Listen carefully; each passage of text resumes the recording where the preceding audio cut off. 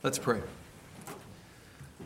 Father, we come once more before you, before your throne, because we understand, Lord, that we need your help. We understand that if you don't come and meet us where we are at this building this morning as your church is gathered, if your Spirit doesn't come to illumine the Word and illumine our hearts, Father, we will leave here no better than we came. And so we ask, Lord, that you would work among us as your Word is studied, as we bring ourselves underneath it. And Father, that you would give us insights into this passage. You would open our hearts to see wonderful things in it. And we ask this in Christ's name. Amen. Well, please turn in your Bibles with me to the Gospel of Mark, chapter 4. Over the past several weeks, we've been making our way through one of our Lord's most famous parables, the parable of the sower. And we find ourselves this morning looking at verses 14 to 20 at our Lord's explanation of the parable. And last week I mentioned to you that not only does this parable, this story, teach us that personal responses to the message of the gospel are determined by the condition of the heart. That's true.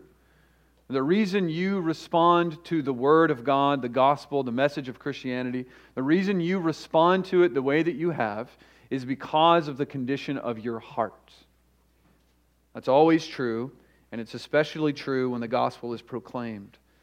So the parable teaches that, but it also teaches that the condition of your heart is demonstrated by the life that you live. I can't see into your heart any more than you can see into mine.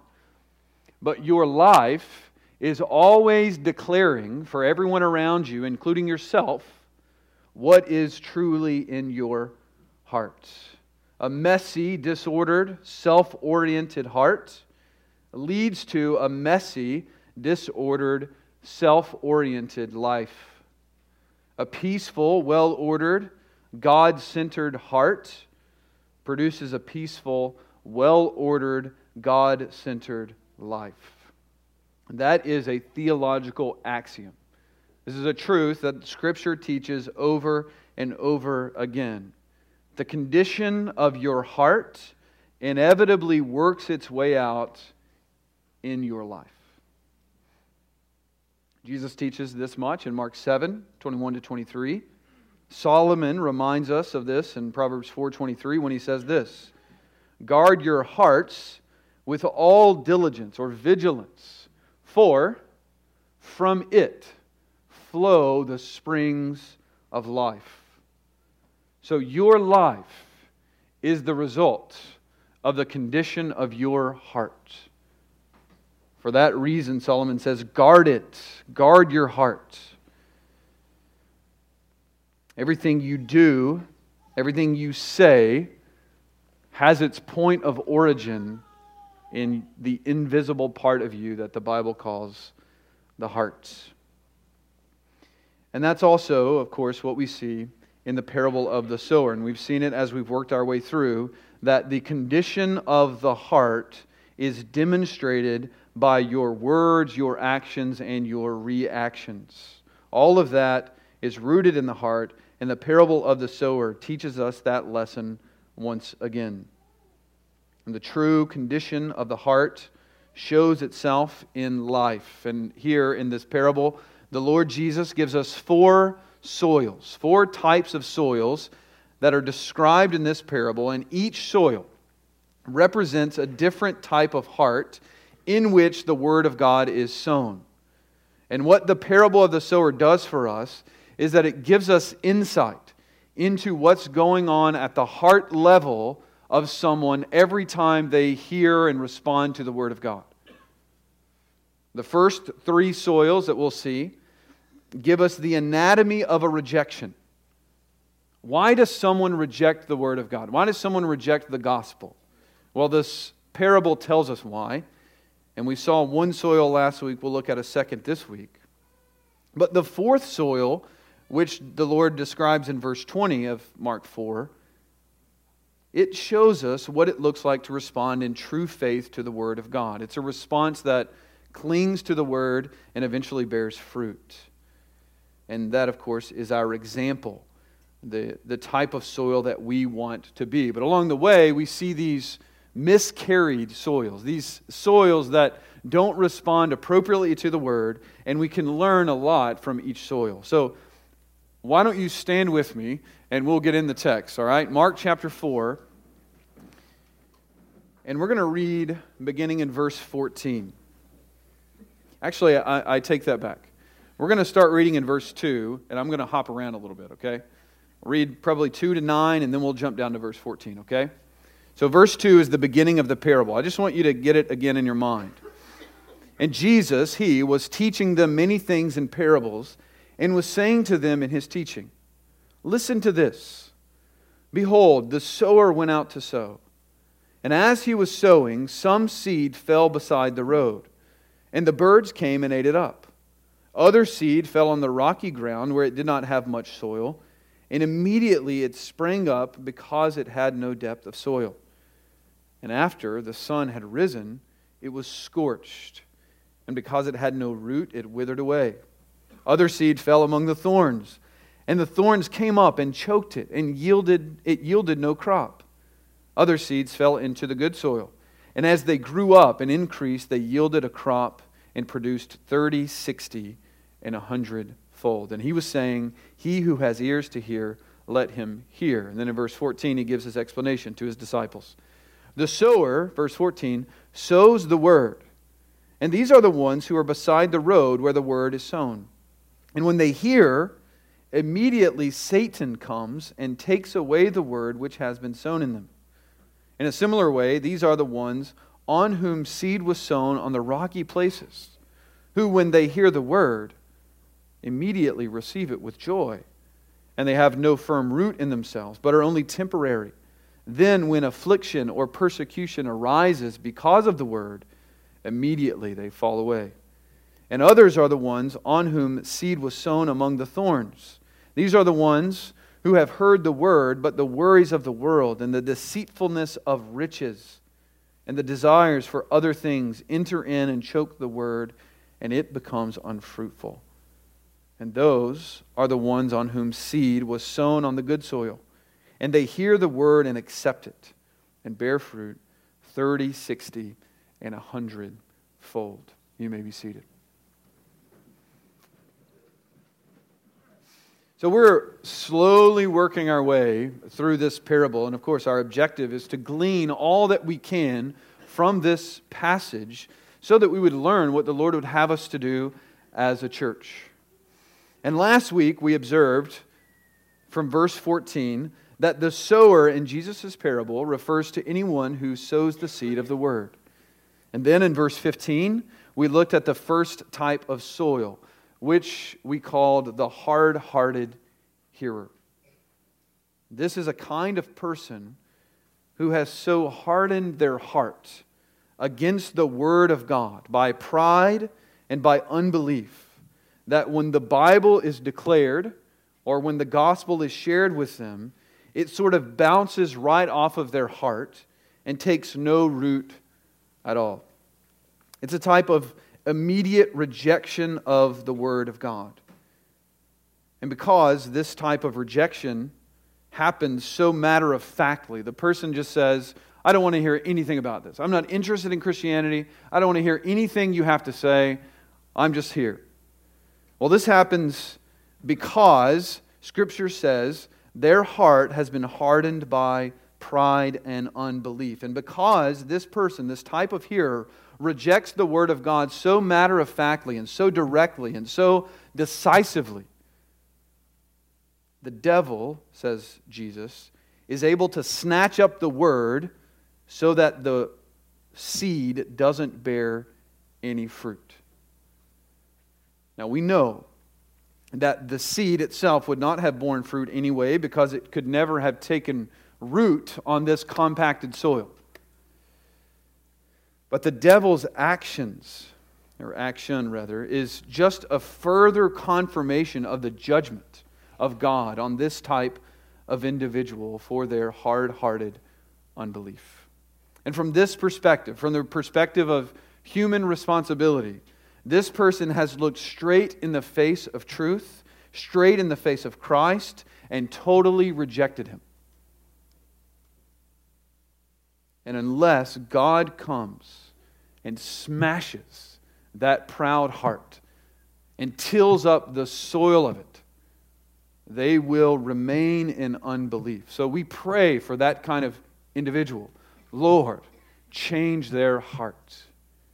But that individual, from a perspective of human responsibility, has no one to blame for his hard-hearted unbelief than himself.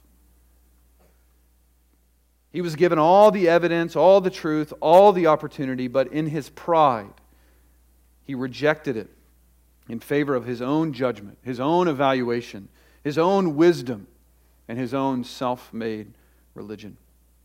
So that's soil number one, the hard-hearted hearer.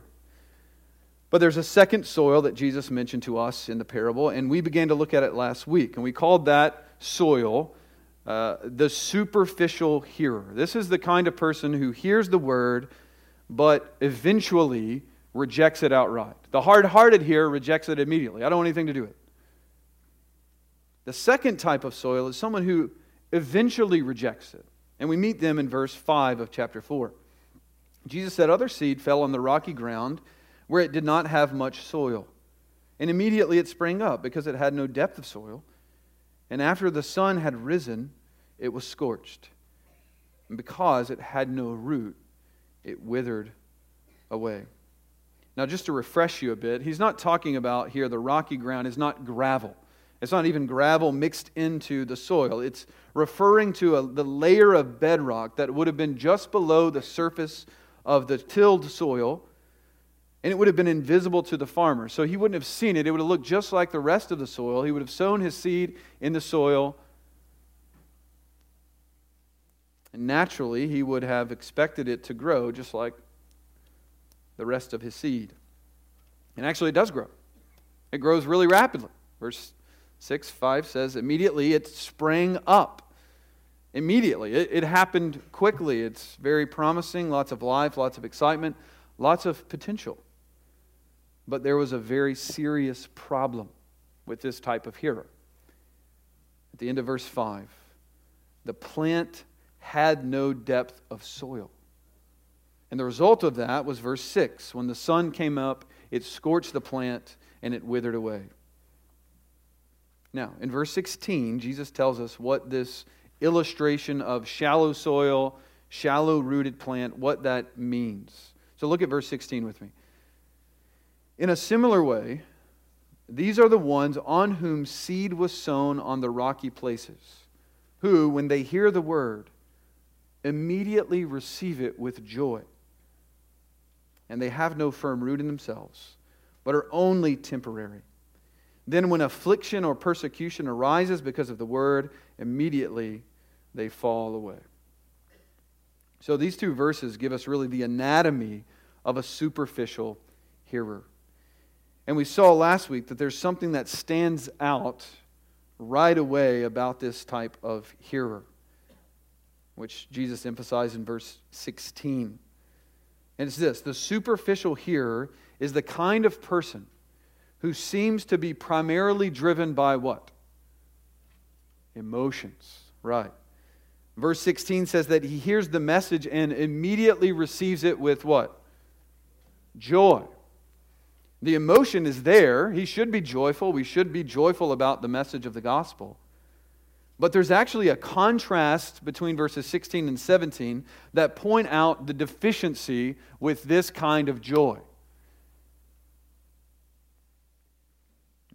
We could translate the end of verse 16 and the beginning of verse 17 like this: they immediately receive it with joy, but they have no firm root in themselves. They receive the message with all the joy and all the emotion that you would expect, but they have no root. And the contrast, of course, is between the joy and emotion versus the rootedness with which they should have received the Word of God.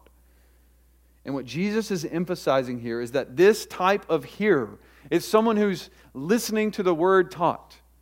And they get pulled in, they get swept up in the emotion of it all. It's emotionalism. They're excited about the message. They're excited about the sower. Maybe the sower, the preacher, the teacher is especially dynamic. And we see this all over. They hear the guy. They love the guy. They love the message. They're euphoric about all that's going on at this church or in this moment. And because their orientation is on themselves and they're after just emotional experiences, they get swept up in all the excitement without really ever considering the truth of the message of Christ. They're not so much interested in the content of the gospel message. Their focus is on the feelings and experience of it all. In other words, they're interested in Jesus only for the emotional high that they can get from Him. And the issue, as we identified last week, is not so much that we should be without emotions. I mean, we are emotional people. We are people who have emotions. We were created. It's part of our constitution. The issue is not emotions. The issue is that God did not create us to be led by our emotions. We are to be led by truth, which is why we have the Bible. We are to be led by the truth. And the Word of God, Romans 12:2, Ephesians 4:23, the Word calls us, God calls us to renew our minds according to this book, to the principles and promises of His Word, to train our minds, to renew our minds so that they're rooted in Scripture and so that our minds, renewed and reformed by Scripture, will be our guide. The mind, informed, shaped, molded by the Word of God, is to be the leader of your life. Emotions, then, and feelings are designed by God to follow behind the truth. But in the case of our superficial hearer, his mistake is that he makes his feelings or his intuition the final arbiter of truth. It's subjectivity in the extreme. His emotions are his guide. So he says, my intuition, my feelings, my senses, that's my guide. That's my North Star. Wherever my emotions or intuition or feelings or senses lead, that's where I go. And that sort of mentality of being led by emotions always ends the same way. If you live with your emotions as your sort of North Star, you will always end up lost, confused, discouraged, depressed. And I'll just tell you something. I think that if we as the people of God could learn to do what God calls us to do, regardless of how we feel about it, if we could learn to do what God calls us to do, regardless of how we feel about it, if we could learn to be led by the truth of God's Word and put our feelings behind the truth, if we could learn that, I think we could shut our counseling department down. If we could learn to be a people led by truth regardless of how we feel, we would rid ourselves of most of the trouble we experience in our lives as far as self-inflicted trouble.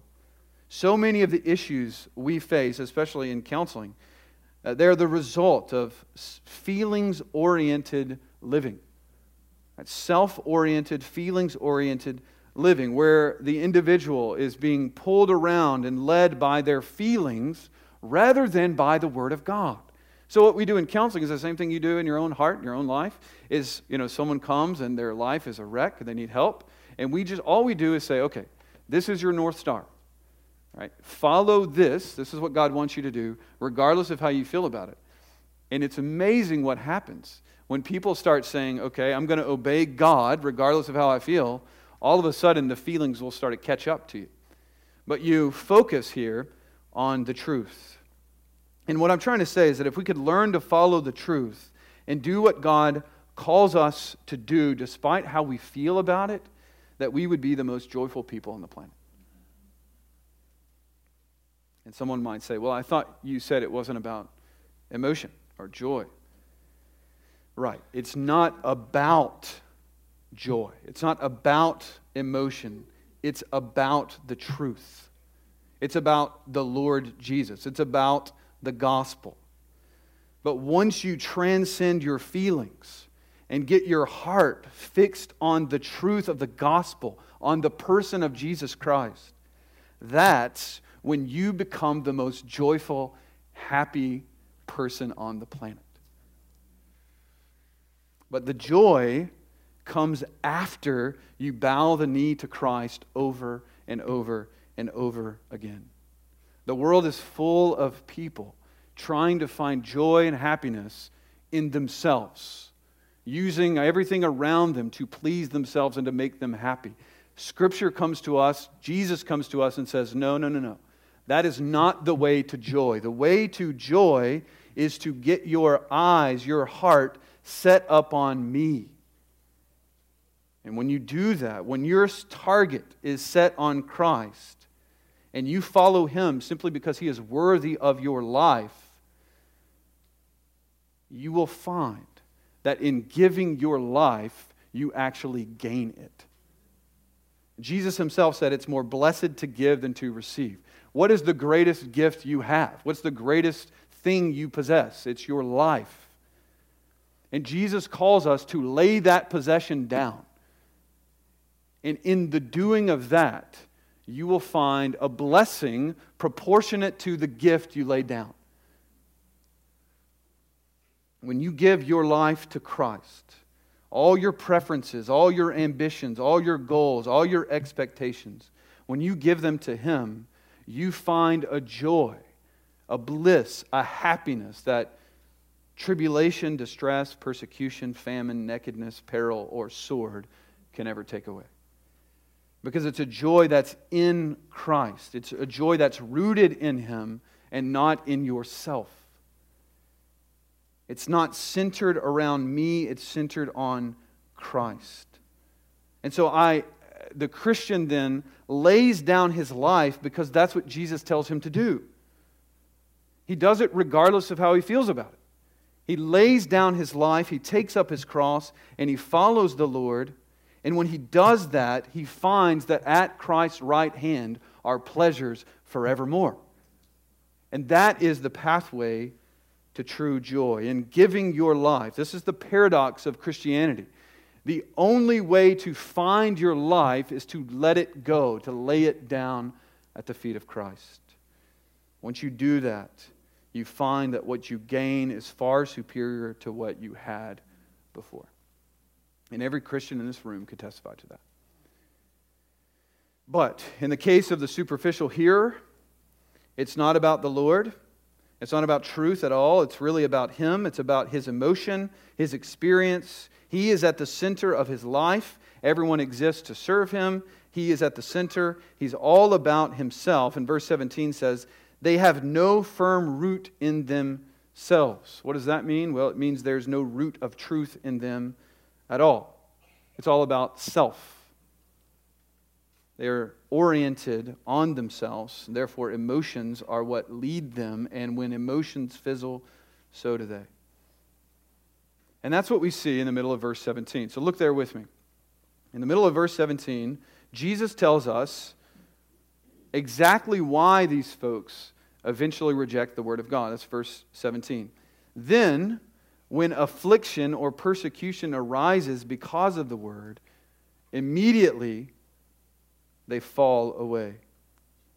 All right, so you see that. There are two reasons they fall away.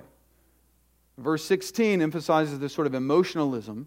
And then in verse 17, we're given two reasons they fall away, two catalysts for their rejection. The first one is affliction. Affliction. That's a very interesting word. It's translated into English as tribulation, trouble, or affliction. But it's from the Greek word thlipsis, which literally means to squeeze, press, or crush. And that's what trouble, tribulation, difficulty feels like, isn't it? It's pressure. It's the pressure of life is on. We're being squeezed, and it's painful.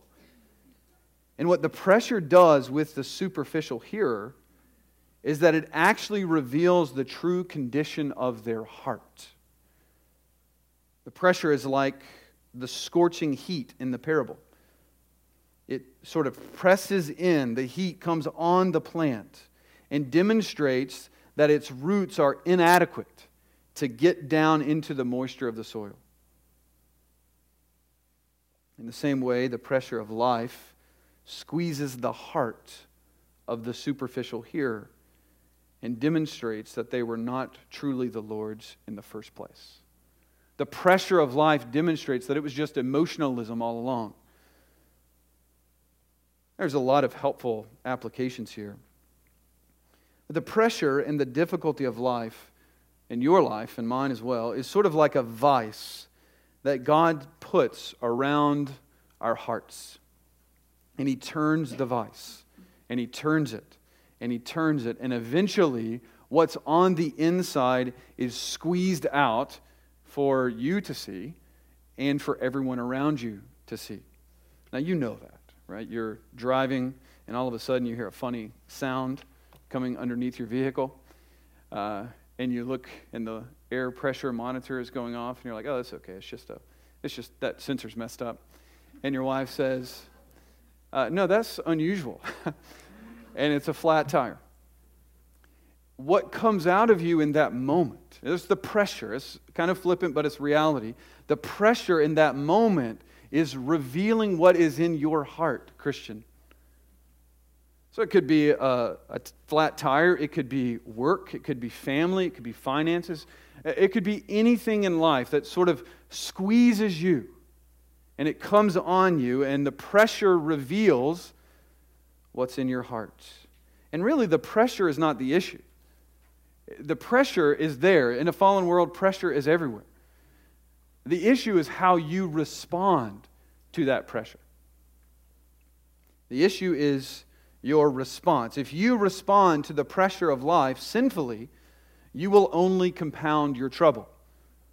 You start throwing the tire wrench around, you're only going to get problems, right? The police officer is going to see you a lunatic on the side of the highway, and he's going to pull over, and he's going to restrain you somehow if you lose your cool. If you respond to the pressures of life sinfully, it only compounds your trouble.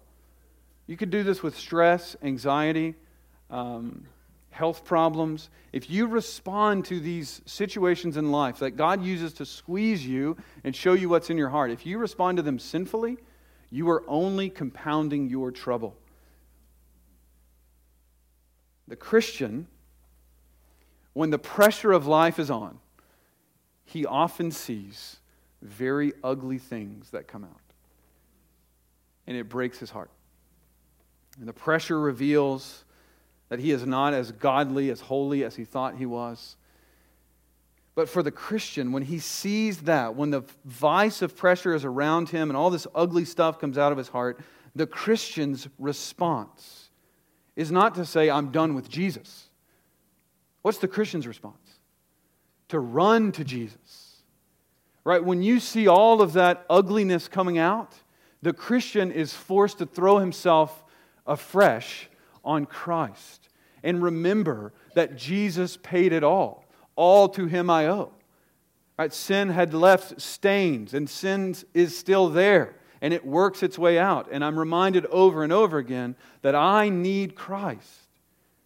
And so the Christian's response when he sees the ugliness of his heart is to run to Jesus. But that's not the response of the superficial hearer. The superficial hearer, when the pressure of life is on, and all this ugly stuff starts coming out of his heart, he begins to run away from Christ and look for the exit ramp. He doesn't like what Christianity is doing to him, he might say. It was great at first. It was wonderful. It felt great. I was feeling tremendous. But now I just feel bad. I just see my shortcomings all the time, and I want to go somewhere where the message is a little more upbeat, and I can be a little happier. And all of that points to the fact that his joy was rooted in whom? In himself. It wasn't rooted in Christ, because this pressure is designed to throw him on Jesus. And he looks at the pressure and says, this is not what I want. That's catalyst number one. The pressures of life demonstrate the condition of his heart. That it's not a heart that loves Jesus and the gospel. It's a heart that loves self and ease. Catalyst number 2, verse 17 says, when affliction or persecution arises, because of what? Because of the Word. When persecution arises because of the Word, immediately they fall away. This is another interesting word. The word persecution here refers to a program of oppression that's designed to systematically harass or oppress a group of people. So it's talking about a systematized, widespread, organized persecution of some group of people. Okay, so verse 17, who is the group of people who are being systematically oppressed here? Well, it's people who are somehow connected to the Word of God. The persecution arises because of the Word. And this type of Word-oriented, Christ-oriented persecution is the undoing of the superficial here. I want to show you why. The reason for this, the reason that this kind of persecution undoes the superficial here, is because all along he's really just wanted his best life now. Right? He's after a message that will make him feel better and promise him ease and comfort on this side of heaven.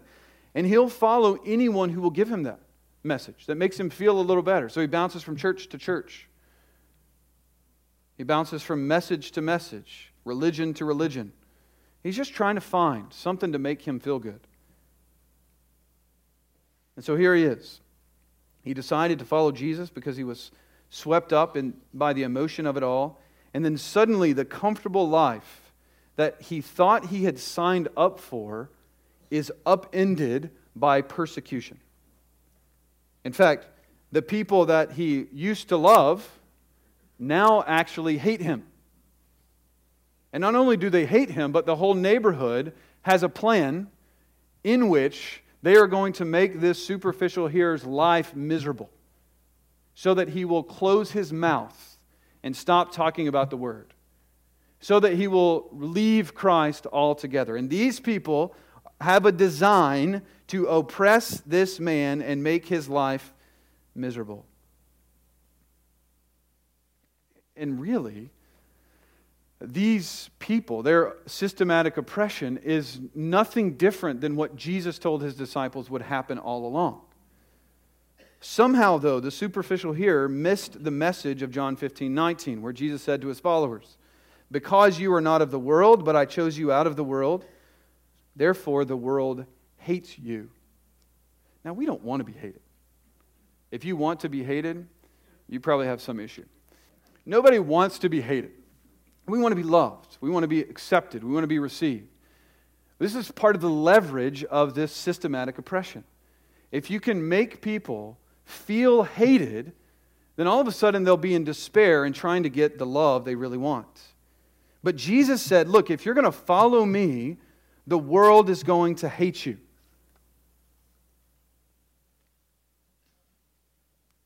Matthew 10:16, Jesus said, "Behold, I am sending you out as sheep in the midst of wolves."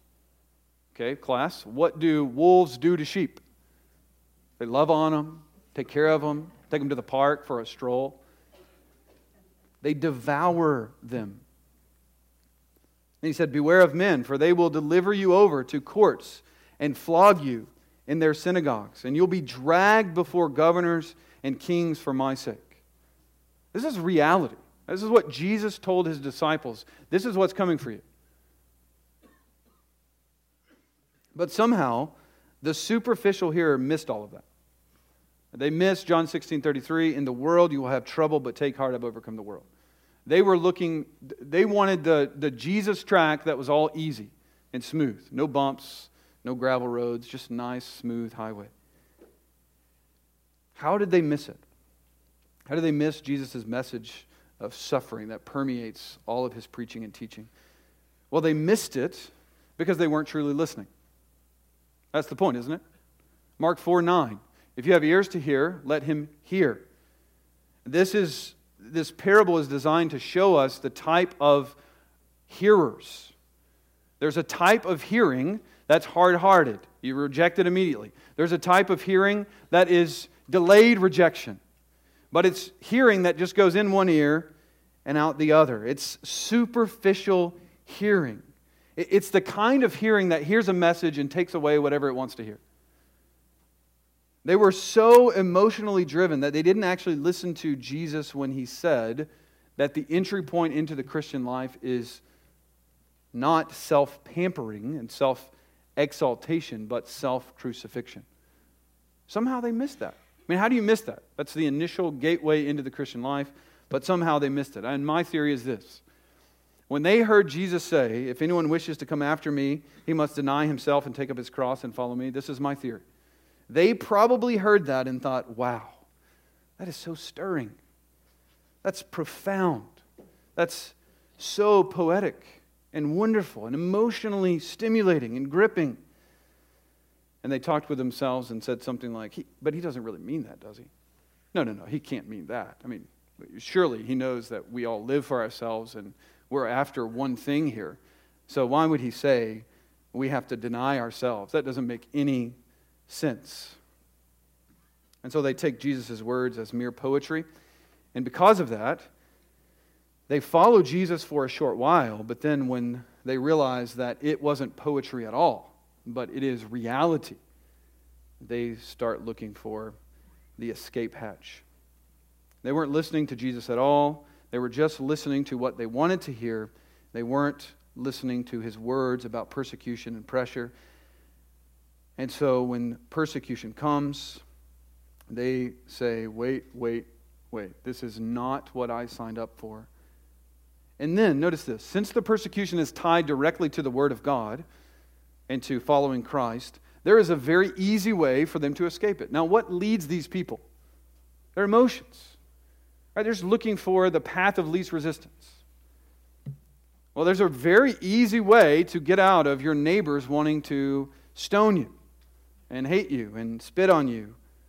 There's a really easy way to get it. All you have to do is deny the word and stop being a faithful sower of the message. Do that and we'll stop persecuting it.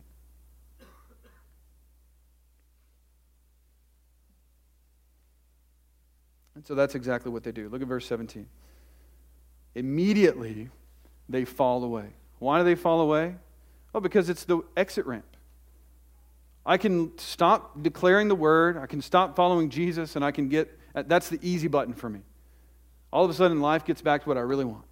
I'll figure out some other way to be happy, but right now, I got to get out of this mess I'm in. So immediately they fall away. It's an interesting phrase. It's only 2 words in Greek, immediately, and then the next word is the Greek word skandalizo. It's where we get our word scandalize. And it means to give an offense to someone, or to shock them in such a way that they are brought down or fall. Which is why it's translated as fall away here. It shocks them. It's a stumbling block for them. It's too much for them. It shatters all their expectations, and it's just too much. And so the shock of it all causes them to fall away. And actually it's passive, so we could translate the phrase this way. Immediately they're scandalized. When persecution and suffering comes, immediately, just as immediately as they were filled with joy and followed Jesus, just as immediately they're scandalized by the persecution and the difficulty. The idea here is that the superficial hearer is so shocked by the fact that the road to heaven is not smooth and easy, and that Jesus would permit his followers to suffer, and they would have to endure hardship, and life would be hard for them. He's so shocked by that. It's so scandalous for him that he can't take it. All of his expectations of the Christian life were that this is all going to be easy, this was going to be smooth, it was going to be euphoric.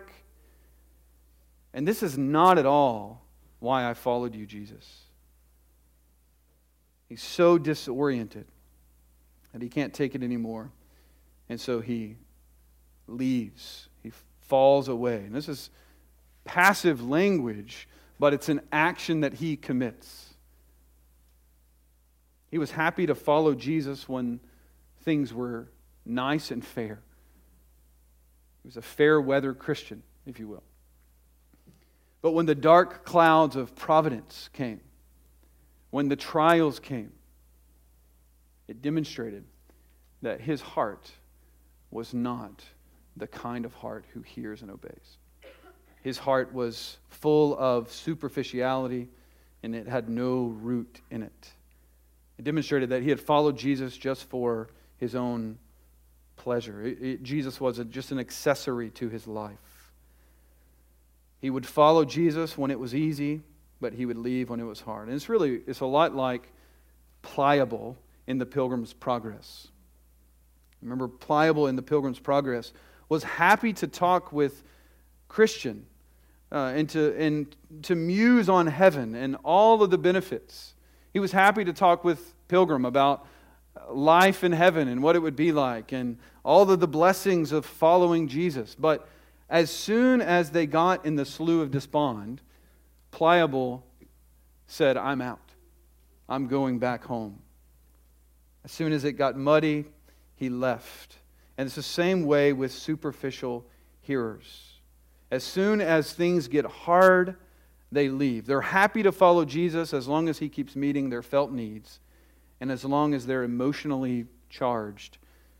But when the emotions shift, as they always do, they no longer care to follow Jesus. Okay, so that's the second soil. That's the second soil. And I just want to sort of wrap all that up for you from the second soil. Just bring this home real quick. Throughout the history of the church, God has used persecutions and hardships as a way of refining his people on the one hand, and then demonstrating who really belongs to him on the other.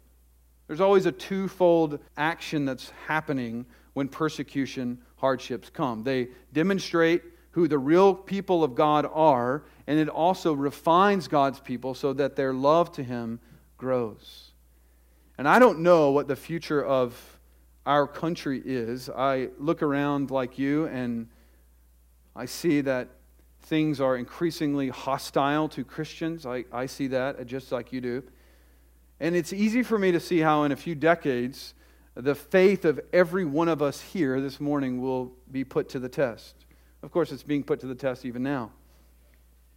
And the reality is that none of us know how we will respond when this kind of systematic oppression comes, the kind of oppression that Jesus promised would come to each one of us. We don't know how we'll respond. We hope that we would respond with the sort of courage that brothers and sisters have responded with, those who have gone before us. We hope that God would sustain us. We trust that he will. And we trust that we would be able to stand with courage and faith.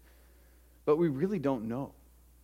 You really don't know how you will respond when the pressure is on. So the question is, how do we as Christians prepare for such a time? Jesus said it's coming for us. Jesus said persecution will come. So the question is, how do we get ready for that? Well, I think this parable gives us a great insight to that. And this second soil was unable to nurse and carry the seed of the word through the difficulties of trials and tribulation because it had no depth of soil.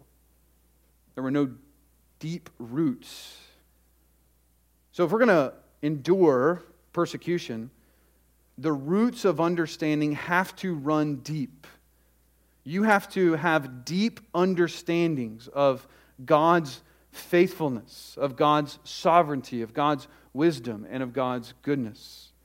if the roots of those theological realities aren't running deep in your heart, you will be like this superficial soil.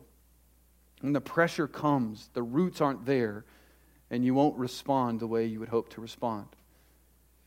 If you're going to persevere in faith, this is the first thing. If you're going to persevere in faith, you have to be actively growing your roots into the Word of God. Now, we don't know if persecution is coming, like I said, but we do know that something's coming. And that something is hardship, pressure, affliction. Those were the two catalysts in verse 17, persecution and then pressure or affliction. We know that affliction, suffering, hardship is coming. It's coming for you, whether you realize it or not. And it will come when you least expect it. And the pressure of that suffering will squeeze your heart, and it will be a testing of your faith, and your faith will be refined as gold, or it will demonstrate that you never truly love the Lord at all. That's what suffering does. It demonstrates the sincerity of your faith. If you're able to go through suffering and then you look back on it and you still love Jesus, that is your faith being refined as gold. But if you go through suffering and you look back on it and you say, oh, this is not what I signed up for, that is a demonstration that you never had the real thing. 1 John 2:19. They went out from us because they were never really of us. So suffering is coming for you. It's coming for me. I don't want to be a doomsday prophet here. This is just reality. Suffering is coming. Hardship is coming. And the way we prepare for it is that we labor in faith to be ready to receive it. We seek to grow our theological roots deep into the soil of God's Word so that when the heat, the pressure comes, we are like the tree in Psalm 1, firmly planted by streams of water which yields its fruit in its season. No matter the drought, its leaf doesn't wither, and it can endure the hardship because its roots are deep in the spring of the Word of God. So let me ask you, are you preparing? What are you doing to prepare for the inevitable drought and pressure that's coming your way?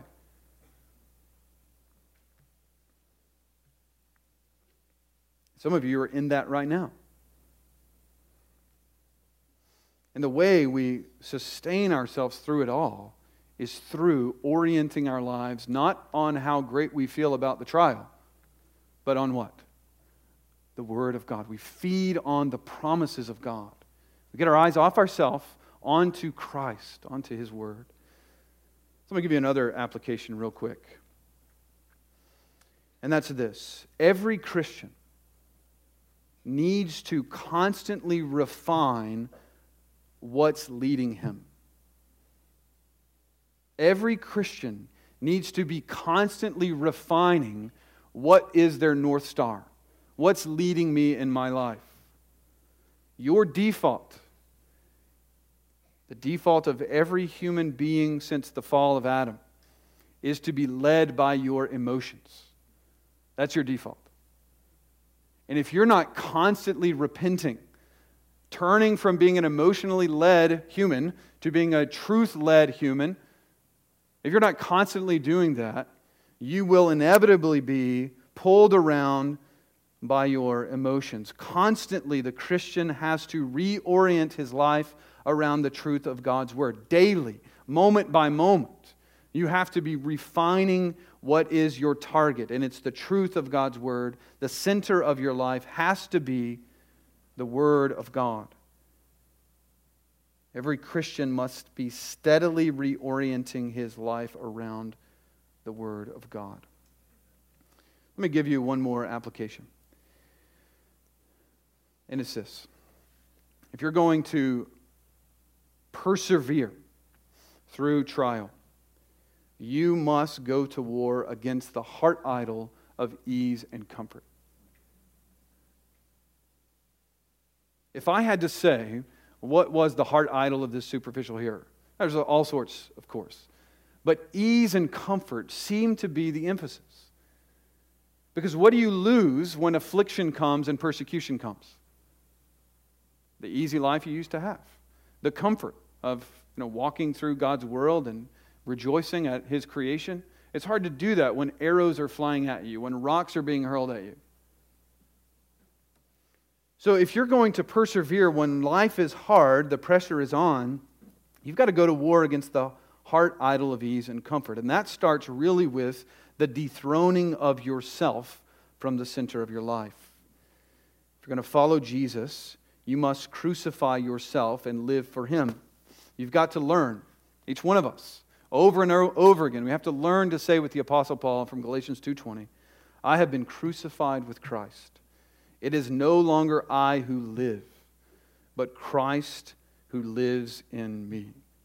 And the problem in our lives is that I gets really big, and it becomes all about the I.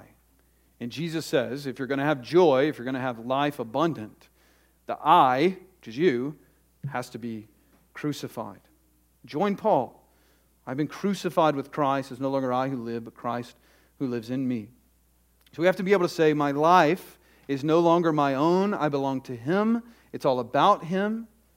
And of course, when you lay your life down, you find a joy that is inexpressible and full of glory. And you start asking different questions. You don't ask, how do I feel about that anymore? What do you ask? You ask, what has God said about that? What would God have me do? And you understand, like the old hymn, trust and obey. For there's no other way to be happy in Jesus than to trust and obey. You understand that the pathway to joy is through trusting and obeying the Lord. And so you ask the question, not how do I feel, but what does God want from me? And the Lord promises, if you lay your life down for Him, you give it up, you give it back to Him, He promises you life eternal and joy inexpressible that begins even now. But you will never experience that unless you lay it down for Him. And may the Lord help us to do that over and over again. Let's pray. Father, thank You for this reminder of superficial hearing. Lord, we don't want to be the kind of people who just hear the message and really take from it whatever we want to hear. We want to be those who hear from Christ and respond to Him in faith and obedience. We want to be those who ask, what have You commanded us? We want to be those kind of people who hear the word and are quick and faithful to do what You command. And Father, we know that in the doing of Your commandments is life and joy. And so, Lord, we pray that You would, one, pardon us of our enormous iniquity against You for having lived for ourselves for so long. And Father, that You would help us as we seek to pursue Christ more earnestly and to follow Him wherever He leads. And Father, we ask that You would use us individually and as a church, or to make known the name of Christ in this world, regardless of what You bring us through this culture, through this nation. Help us to be salt and light and to be faithful and to persevere in hearing and in truth and obedience, even when the comforts and the pleasures of life we used to enjoy are ripped away from us and we only have You. Because, Father, that, of course, for us is enough. So, Lord, help us to all say that is true for us. And, Lord, we ask all this in Christ's name. Amen.